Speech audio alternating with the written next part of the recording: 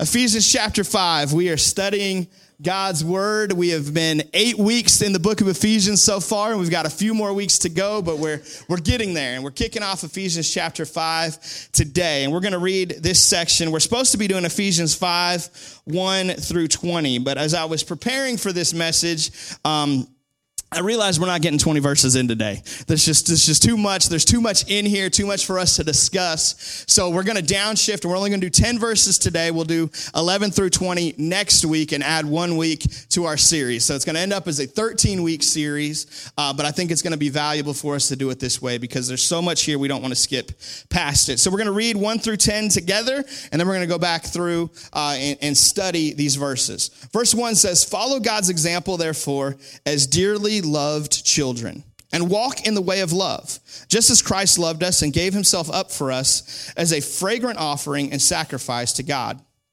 But among you there must be not even a hint of sexual immorality or of any kind of impurity or of greed, because these are improper for God's holy people. Nor should there be obscenity, foolish talk, or coarse jesting, which are out of place, but rather thanksgiving.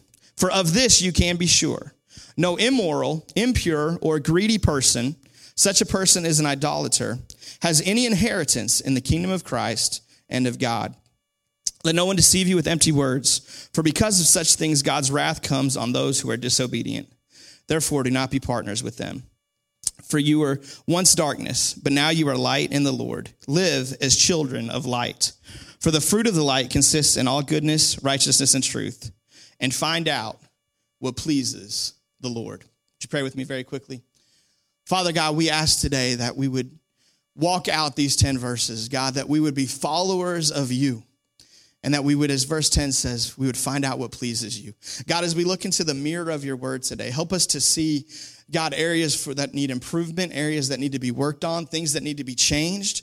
God, that we would know how to please you, how to live lives that are glorifying to you, how to be more like you. We thank you for all you're going to do. It's in Jesus' name we pray. Everyone said, amen. Amen. So we see here in Ephesians chapter 5, verse 1, kind of a thesis sentence, a thesis statement for this section. It's really going to apply to the 10 verses we study today, as well as the 10 verses we're going to study next week. But Paul says something that we're all probably familiar with, even maybe not in these words, but this idea, this concept is very familiar. He says, "Follow God's example, therefore, as dearly loved children." We see other places in Scripture it tells us to be imitators of Christ. And when I was in high school in the late 1990s, we threw around these 4 little letters, right? WWJD. What would Jesus do? We're supposed to, we had it on our bracelet. We had it on our necklace. Like we had this little trend in the culture that kind of popped back up a few years ago. But this idea that we're supposed to be like him. And Paul sets the tone for where he's going in chapter 5. Remember, through Ephesians, the first 3 chapters are very Godward, very talking about who he is and giving us deep theology, whereas the last 3 chapters are very practical. How am I supposed to live? What is my life supposed to look like on this earth? And so we're in this very practical statement, this very practical section. And Paul says, follow God's example. So I'm going to have you write down 3 words if you're taking notes that are super easy and super obvious and things you already know, but sometimes we need to be reminded. So write this down. Write down, be like God. Be like God. It's really complicated, really deep. Genesis chapter 3, at the very beginning, the first 2 people, Adam and Eve, they sin. It's the fall of man in Genesis 3. Why did they fall? One of the reasons that they fell is because the enemy, the serpent, comes and he says, hey, if you eat the fruit, what's going to happen? You'll be like God. You see, there's this motivation in us. There's something in us that I believe is God-given, that is God-placed, where we desire to be like him. Man, all of us, if you're a Christian, for sure, with the Holy Spirit living inside of you, there's something in you that says, yes, I want to be like God. Yes, I want to be like him. I want to reflect him. At the very beginning in Genesis chapter 1, he says, I'm going to make you in my image, right? Why? So that we can be like God. The enemy comes in Genesis 3 and he perverts that desire. And he's like, hey, because you want to be like God, let's do this thing that God told you not to do. How does that work? How does that make any sense? And so he takes that motivation and he twists it, but that motivation's been there from the beginning. And so the Apostle Paul, as he's addressing the church in Ephesus, and I believe as he would address us today, he says, follow God's example. Be like God. We have an adjective for this that we use. We say it's called being godly. How godly is that person? How godly am I? We should all aspire to be godly. Sometimes that's a little bit tougher concept for us to grasp because we've never seen God. He's invisible, right? And so that's why God sent Jesus. He gave us the image of the invisible God. And that's why many times we would say, be like Jesus. So we would say, reflect Jesus. That's why the bracelet said, what would Jesus do, right? That's why it wasn't WWGD. It was WWJD, right? Thank you, Caleb. Appreciate the support, right? That's why it's WWJD, because Jesus is the picture of the invisible God. He gives us something to aspire to. So if saying follow God's example, if that's too abstract, it's hard for me to understand what that exactly looks like. God sent Jesus to give us the exact picture of what it is. Follow Jesus' example. I think we can very capably insert Jesus' name in that verse. So talking about following Jesus' example, we've got 6 people signed up today to do exactly that and get baptized in water. Following Jesus' example. Yeah, we can celebrate that. And now let me say this. We did our spring baptisms just about 6 or 8 weeks ago. And we had a young man who came to our service who didn't come planning to get baptized. But in the service, God spoke to him and he decided, you know what, I'm doing this. And he got baptized that night. So maybe you didn't come signed up to get baptized today. But God's going to speak to you and say, you need to follow Jesus' example this way. You need to let the world know that you identify with Christ through baptism. So if you didn't sign up, but you want to get baptized, we got a spot for you too. We got plenty of water out there. And let me say this, you'll never pick a better time to get baptized at City Church than today because it is nice and warm. We have had some people suffer for Jesus in baptism in some cold tanks before. That is not the case today. You're going to feel real nice when you get baptized today. Not why you get baptized, but it's a nice bonus, right? So we're called to be like Jesus, to be like God. But notice how Paul frames this. He's not calling them to, he's not saying, hey, you're a bunch of sinners, you need to be like God. Hey, you're failing and you're falling, you need to be like God. You know what he says? He says, as dearly loved children. I love how he frames this. I think that tone is very important for us today because as we move through these next 9 verses, it's going to get a little personal. It's going to get a little bit up in our grill. It's going to maybe be a little uncomfortable. The Apostle Paul, the Word of God, your preacher may get on your toes a little bit today as we work through this. And so we want to make sure we have the right context for this. This is not Paul shouting down at them. This is not him condemning them. This is not him putting them down. This is not him pointing and saying, you failures. He's saying, you're dearly loved children. And because you're dearly loved children, I want to help you be more like Daddy. Let's sit down and let's break down what it means to be like Daddy. This is the context, the tone that Paul takes on. I love that he includes this phrase, as dearly loved children. So now he's going to take the next 19 verses and the next 9 that we'll study today, the next 10 we'll study next week, and he's going to tell us how. What does it mean to be like God? What does it mean to be like Jesus? So let's start again in verse 1 and we'll read it together. He says, follow God's example, therefore, as dearly loved children, and walk in the way of love, just as Christ loved us and gave himself up for us as a fragrant offering and sacrifice to God. So he says, follow God's example in verse 1. Verse 2, he points to Jesus' example. He says, here's how I want you to be like God. I want you to be just the way that Christ was. I want you to love just the way that Christ loved, that he even gave himself up for us as a sacrifice. So the next thing I want you to write down today is this. Being like God means walking in sacrificial love. What does it mean to be like God? He's going to give us a lot of things not to do as we work through this passage, but before he gets to the do nots, he starts out with the really strong do. What does it mean to look like Jesus? It means living in sacrificial love. It means laying down your life for somebody else. It means realizing there's a higher purpose, a higher calling, a greater glory out there than just my own glory, than just my own life, than just my own pleasure, than just making it through and paying the bills and all those other things that we focus on. There's something bigger. There's something greater. And so he calls us to live a life of sacrificial love. Paul isn't appealing to us to have God's power when he says, I want you to be like God. He's appealing to us first and foremost to have God's heart when he says to be like God. Doesn't mean we can't access his power. Doesn't mean the Holy Spirit isn't in us. Those things are important. But he says, man, when I want you to be like God, the most important thing you can get is God's heart. The most important thing you can have is his love for others, for his son, for the church. I need you to get a hold of this at the beginning. Sacrifice, of course, we talked about at Camp 662 a little over a week ago, is giving up something that we love for something that we love more. Sacrifice hurts sometimes. Sometimes it means, man, giving up something that looks so appealing or seems so much fun, but recognizing, you know what, there's something even greater, something more important. Paul says this is the kind of love that will make you like God. You want to be more like God? You want to be more godly? Start with being more sacrificial. Start for looking for opportunities to deny yourself and be a blessing to others. Start with looking for those chances. You want to be more like God, this is where it starts. It's not where it ends. There's more to it than just that. But it's the first step for us as individuals, as followers of Christ, as a church, a corporate body. Man, I want us to be more like Jesus in 2018 than we were in 2017. We're at the halfway point of the year. Can you believe that? You remember all your resolutions that you gave up on middle of January, right? Like this is 6 months ago. We're halfway through 2018. All those goals, all those aspirations, all that stuff we wanted to accomplish, the clock's ticking. And I want us to get to the end of 2018 closer to God than we were at the beginning.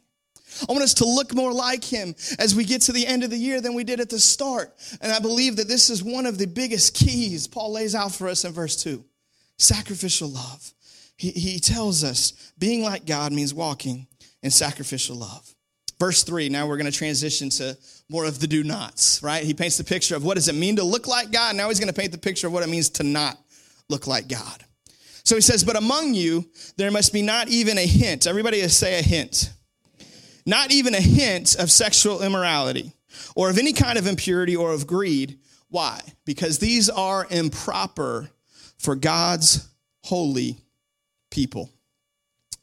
Not even a hint. Now, I'm a youth pastor by experience and by heart, right? I've been a pastor now for 6 years, but I've been in youth ministry since 2001. So I got a lot of experience teaching Ephesians chapter 5, verse 3. How many of you know, youth pastor, one of the things you teach the most is don't have sex outside of marriage, right? Like, we're constantly putting that out there. It's always a theme. We do it every February here at City Church.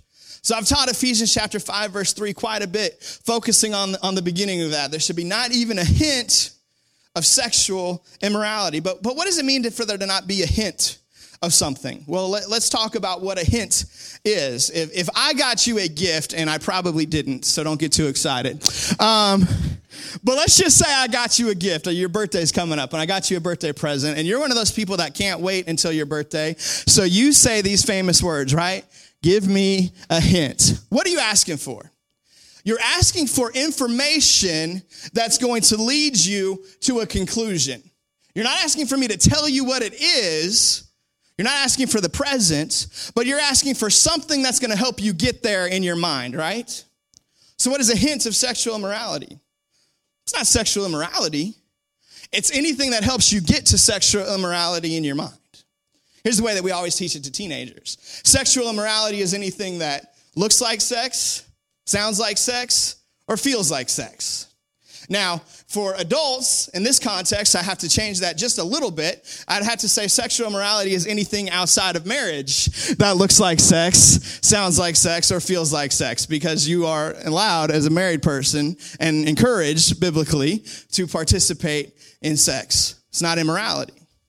But anything outside of that, anything outside of the marriage bed, anything outside of husband and wife, that leads you to that place in your mind is a hint of sexual immorality. Now, let me just say this.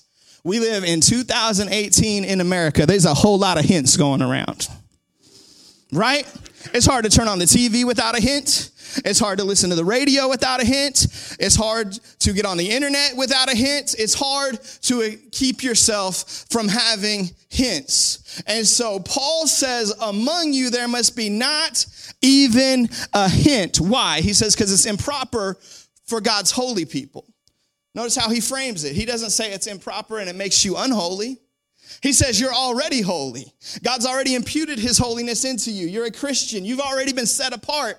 And because you've been set apart, now I'm calling you to live set apart.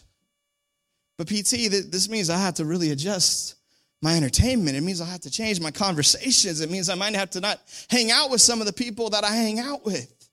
What's Paul calling us to do? To be set apart. He says, among you, God's people, there must be not even a hint of sexual immorality. And while we may look at our year and our calendar and our nation and say, man, this is really difficult for us right now, Paul was writing this to an extremely ungodly culture, to people who have been saved out of a culture that was full of debauchery, that was full of sin, that was full of sexual immorality. And he said, you know what? It's possible for you, Christian, to live a life where there's not even a hint of sexual immorality. And if they could do it 2,000 years ago in Ephesus, I believe the word of God is the same yesterday, today, and forever. That Jesus Christ is the same yesterday, today, and forever. That the Holy Spirit inside of us is the same yesterday, today, and forever. And if they could be called to that level then, I think we can be called to it now. He's called us to live a life devoid of any hints of sexual immorality. Now, when I was in college, I was a sophomore in Bible college. Started my sophomore year, and I had just come out of two kind of back-to-back long-term relationships. I had dated a girl for 2 years in high school, dated another girl for a year and a half in high school and in college. And I was a Christian. I was going to Bible college to be a pastor. But I had spent about 4 years with a whole lot of hints of sexual immorality. I hadn't gone, quote, all the way, but I had done a whole lot of things that I knew were outside of God's best and God's boundaries. I had sinned again and again and again. And I was at a retreat for a ministry, a campus ministry called Light Zone. And they started off the year with this retreat, and we were supposed to go, and we were supposed to spend an hour with God on Saturday. And it'd been a long time since I spent an hour with God. How many know when you're under conviction, it's really hard to spend that time with God? Like, you start finding a lot of excuses not to spend time with God when you're in sin. So I was finding a lot of excuses, right? And so I had to spend an hour with God, and it was alone in the woods, and I got alone with God, and I leaned into it. I could have leaned away. I could have found an excuse or pretended, but you know what? I loved God, and I wanted to get right. So I leaned in, and long story short, in the matter of this time, this hour, God did a lot of things in me, and one of the things he did is he told me, and it's funny that Hunter shared that testimony today.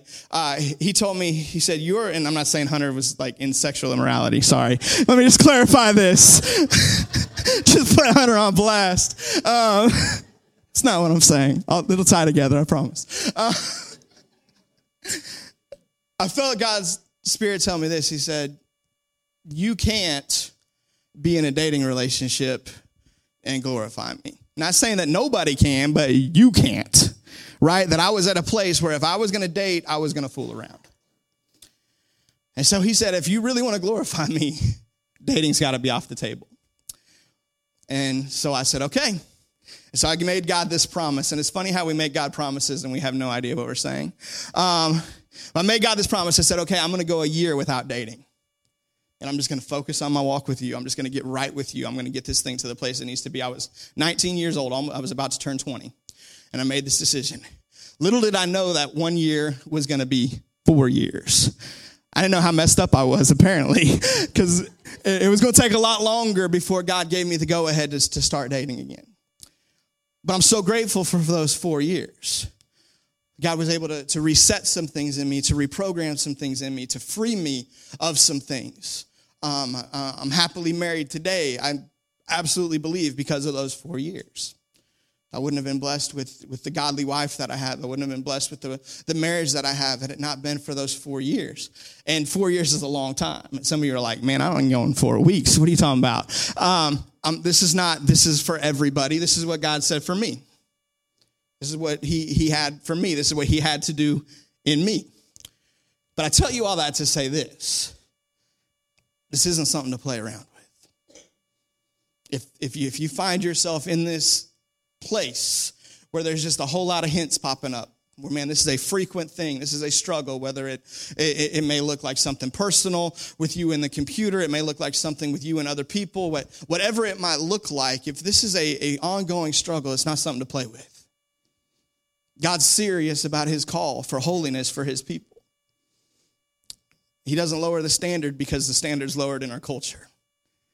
In fact, I believe that as our culture continues to get worse, the importance, the priority of us living up to God's word is just going to increase. The world needs some people who take this thing seriously. God's looking for some people who are willing to be like him. And guess what? There's not even a hint of sexual immorality in Jesus. There's not even a hint of sexual immorality in the God that I serve. And so when Paul tells us among you, but there must be not even a hint of sexual immorality, he's saying it in the context of follow God's example. He says, they're not right. They don't belong here. And you can fill in whatever blank that may look like in your life.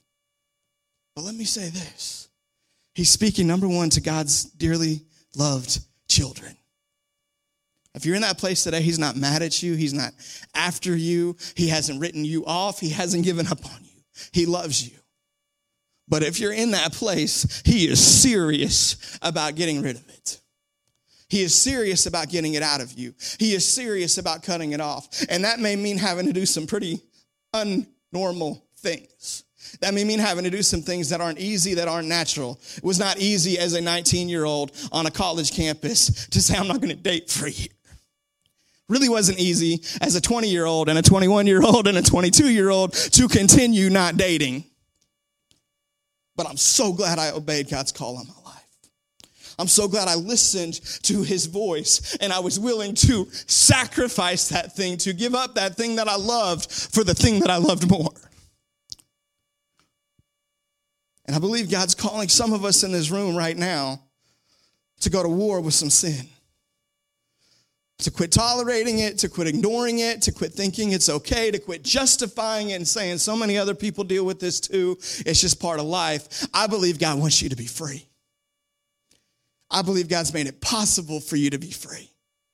And I believe he's called us to a place where there's not even a hint of sexual immorality. Now, he doesn't stop there. He says not even a hint of impurity, not even a hint of greed, that none of these things are proper for God's holy people. But as I look across the room today, as I know people who love Jesus in this room, I don't know all of you, but I know a lot of you, I think the one that we probably struggle with the most is the first one. I think the one that we probably have the greatest potential for freedom in, the greatest potential for realizing what God has for us is not even a hint of sexual immorality. So I encourage you, if that's you today, don't lean away from God's voice, lean into it. Man, if you don't know what that looks like to get free, if you don't know what that looks like, man, talk to me, talk to one of our elders, talk to one of our leaders. We want to pray with you. We want to believe God with you. We want to lay out a plan for you to get free. You can be free. Quit believing the lie that you can't. You're God's dearly loved child. You don't have to be stuck. You don't have to be in bondage. You don't have to be in addiction. You don't have to be in a habit that continues to suck the life out of you. You don't. Amen? Amen. Verse 4, moving forward. He says, nor should there be obscenity, foolish talk, or coarse jesting, which are out of place, but rather thanksgiving. So he moves from the body, from the mind, from the sexual morality. Now let's talk about your tongue. What's coming out of your mouth? What are you talking about? He says dirty jokes are out of place. As believers, why is it so important for us to watch what we say in this area? Because we should never trivialize sexuality. When we make jokes, and this is something that I've struggled with.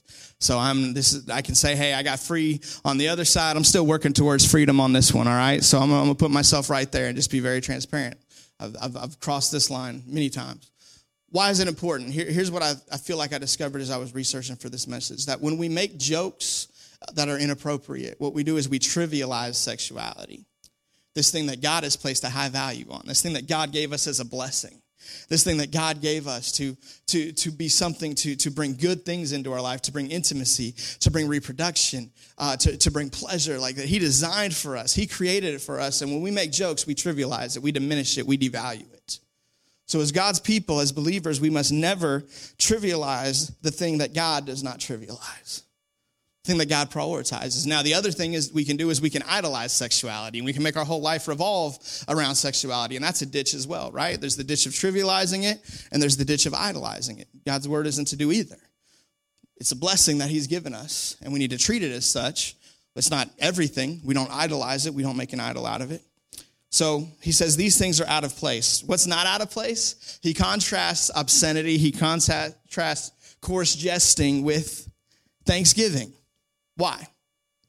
Because I think what he's getting at is your mouth can go one of two directions, right? It can go in a direction that degrades, or it can go in a direction that uplifts. It can go in a direction that separates us from his best, or it can go in a direction that places him on the throne. So he calls us to thankfulness. So here's the challenge for those of us who like to be funny. Next time you have that temptation, find a way to give God some thanks. Find a way to, man, what can I think? What do I need to be thankful for right now? God, thankful for self-control in Jesus' name. Thank you for discipline in Jesus' name. Thank you for wisdom in Jesus' name. Thank you that, man, your word is there to be an instruction for me and to warn me and to show me when I'm doing stupid stuff, God. Why? Remember the context of this, because we want to be like God, right? Because you want to be godly. You want to be like Jesus. That's the reflection you want in your life. And Jesus isn't sitting around making dirty jokes. He's just not. You know what Jesus is full of? Thankfulness. Thanksgiving. Glory to his Father. So he says, insert that into your mouth instead. Verse 5, he says, for of this you can be sure. No immoral, impure, or greedy person, such a person is an idolater, has any inheritance in the kingdom of Christ and of God. So he goes back through this list. He said there can't be a hint of immorality. There can't be a hint of impurity. There can't be a hint of greed. Now he comes back to those three things. He says, no immoral, impure, or greedy person. All of these people are idolaters. They don't have a share in the inheritance of Christ and of God. What does that mean for me? I thought I was a Christian and I was just struggling. Now you just told me I don't have a share in the kingdom of God. Well, I want to show you this because in 1 Corinthians chapter 6, the Apostle Paul unpacks a very similar list, but he goes more in depth and he talks a little bit more about it. And I think it's going to shed some light for us on what he's getting at here. 1 Corinthians chapter 6, verse 9 through 11, he says, or do you not know that wrongdoers will not inherit the kingdom of God? Do not be deceived. Neither the sexually immoral, nor idolaters, nor adulterers, nor men who have sex with men, nor thieves, nor the greedy, nor drunkards, nor slanderers, nor swindlers will inherit the kingdom of God. Same language he uses in Ephesians. That you won't inherit the kingdom of God. But he doesn't stop there. Look at verse 11. He says, and that is what some of you were. Everybody say were. That is what some of you were. But you were washed, you were sanctified, you were justified in the name of the Lord Jesus Christ and by the Spirit of our God. Part of our vision as City Church is we want to be a church that looks like heaven. And that means a few different things. One of the things that it means to us specifically is we want to be a church for every sinful background. We want to have people coming out of everything in our church. Why? Because heaven's going to be full of people who came out of all kinds of junk. All kinds of stuff, all kinds of mess. I love 1 Corinthians 6, 9, 10, and 11 because Paul lists out, here's things that are unacceptable for God's people. Here's things that aren't going to get you where you want to go. But then he clarifies, man, we got a whole lot of this in our past.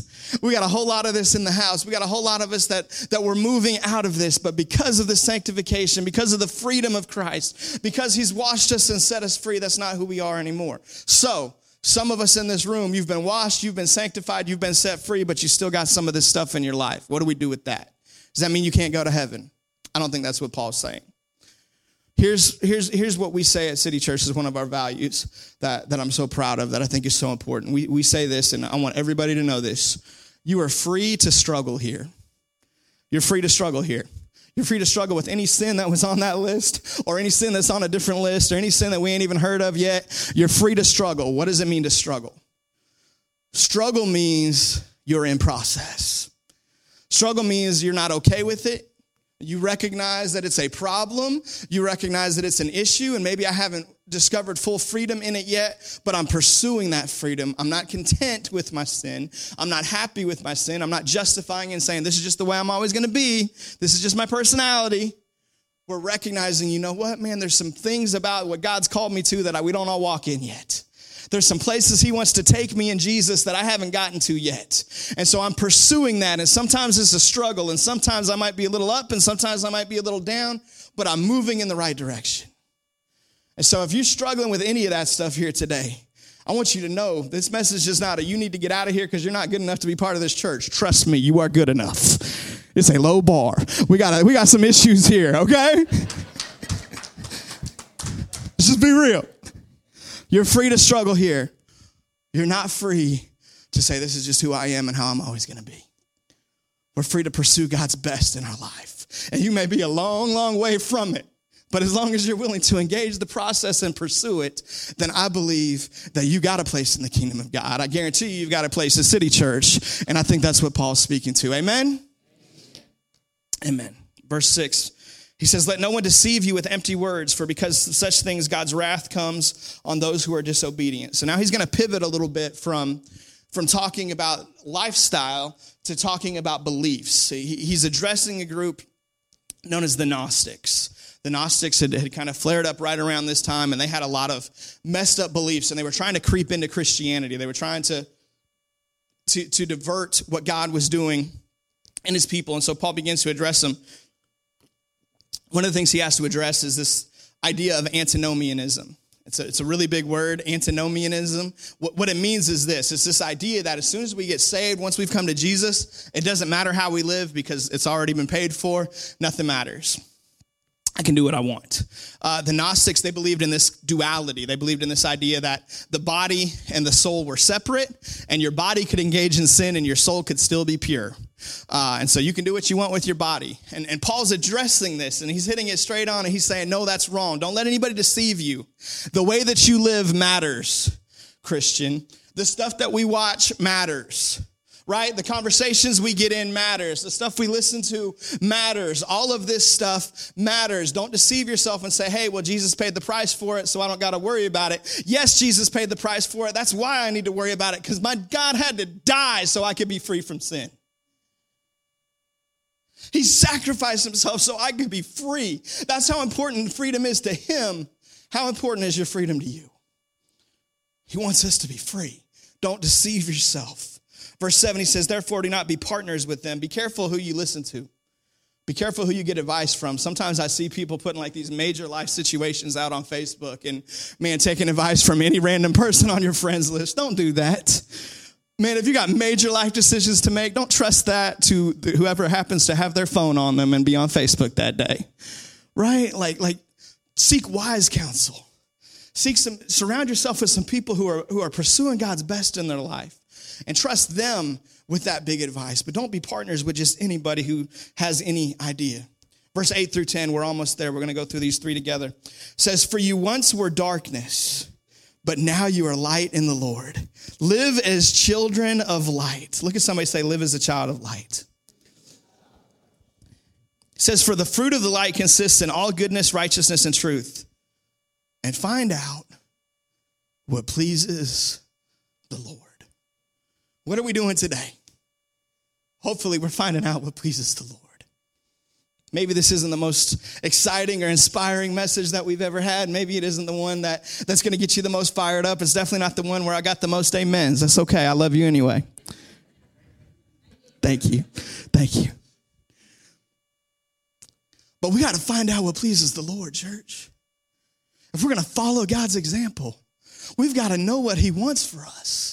And we've got to realize that he's not settling for us being like the world. He's called us out of the world. He's not settling for us looking like the darkness. He's called us to be children of light. That means the way that we live, the things that we do, man, when the light gets shown on them, man, that we got nothing to be afraid of, nothing to be ashamed of, nothing to hide. Because we're living our life above board. Because we're the same person at church on Sunday morning as we are wherever we happen to be on Friday night. Or whenever we happen to be alone with nobody around. This integrity.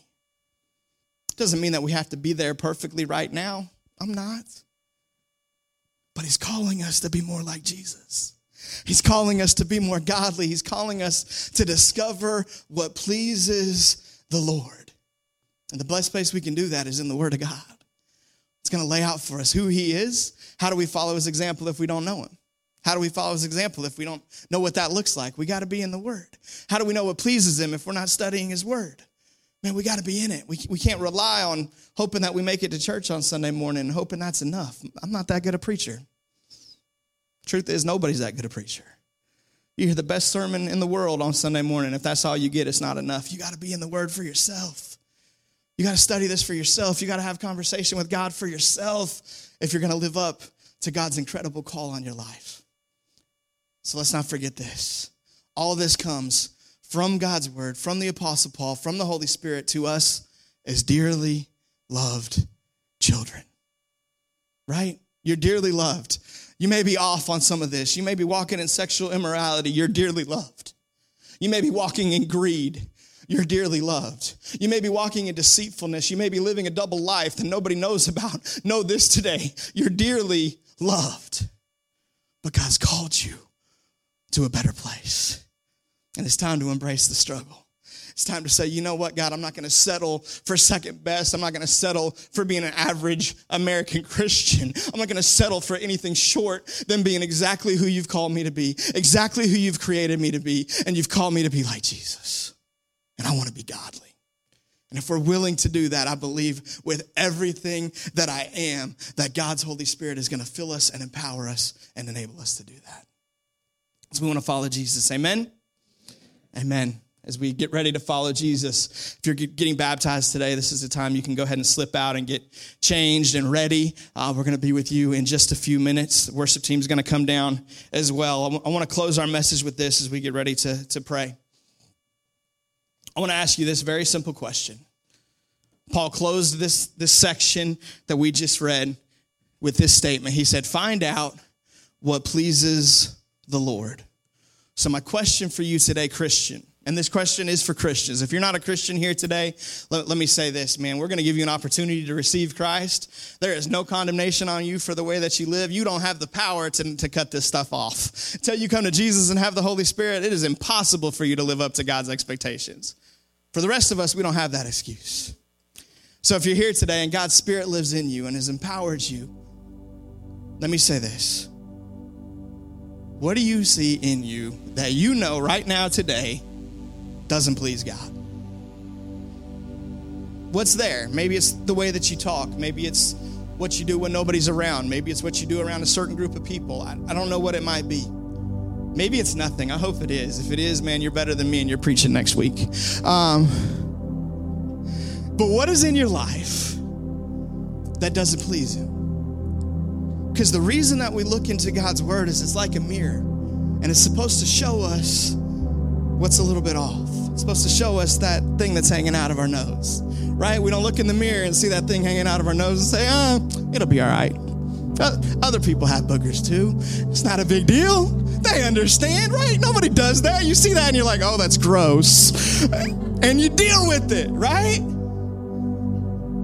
So as we look into God's word today, and you see something in you, in the reflection that doesn't please God, deal with it. Deal with it. I believe that God's Spirit in you is enough to tell you what you need. Maybe it's a big issue and you don't know where to go. Man, talk to somebody. Get with one of us. We would love to pray with you. We would love to partner with you in this. But as we look into the mirror, when we see stuff that's off, we got to deal with it. So what's there that doesn't please God? But remember this. The picture, the face, there might be some things there that don't please God, but you're the dearly loved child. He's got your picture on his desk. He's got your picture there. Why? Because he loves you. So it's not here to condemn you. Man, he's got your picture as the background on his iPhone, right? God has an iPhone. I'm convinced of that. Why? Because you're a dearly loved child. Sometimes our dearly loved children got some stuff that needs to be fixed. Sometimes our dearly loved children get some stuff that's out of line that has to be addressed, but it doesn't change their status as dearly loved children. So don't you dare walk out of here today and feel condemnation. Don't you dare walk out of here today and feel shame. Don't you dare walk out of here today and think, I'm not good enough to be part of that church. That's not what the message is. The message is fix it. Go to work. Deal with it. Whatever's there that doesn't please God, man, let's start blowing our nose. Amen? You pray with me. Father God, I thank you so much for your word. I thank you for awesome people that want to be like you. Lord, I ask that you would speak so clearly to our hearts, God. Stuff that's off. There's stuff that doesn't belong. Help us to identify it. Help us to address it. Help us to get rid of it in Jesus' name. God, I ask that you would help the truth that we are dearly loved children to resound through this. Lord, that we would not forget our place. We would not forget the love that you have for us. We would not forget your desire for us to be the very best that we can be. God, we thank you for your Holy Spirit empowering us and enabling us to deal with this stuff. Whatever it is, God, I pray that you would give us strength, you would give us power, you would give us courage to be free from whatever it is that's preventing us from pleasing you to the fullest. We want to please you. We want to be like you. We want to follow your example. Help us to do that, God, in Jesus' name.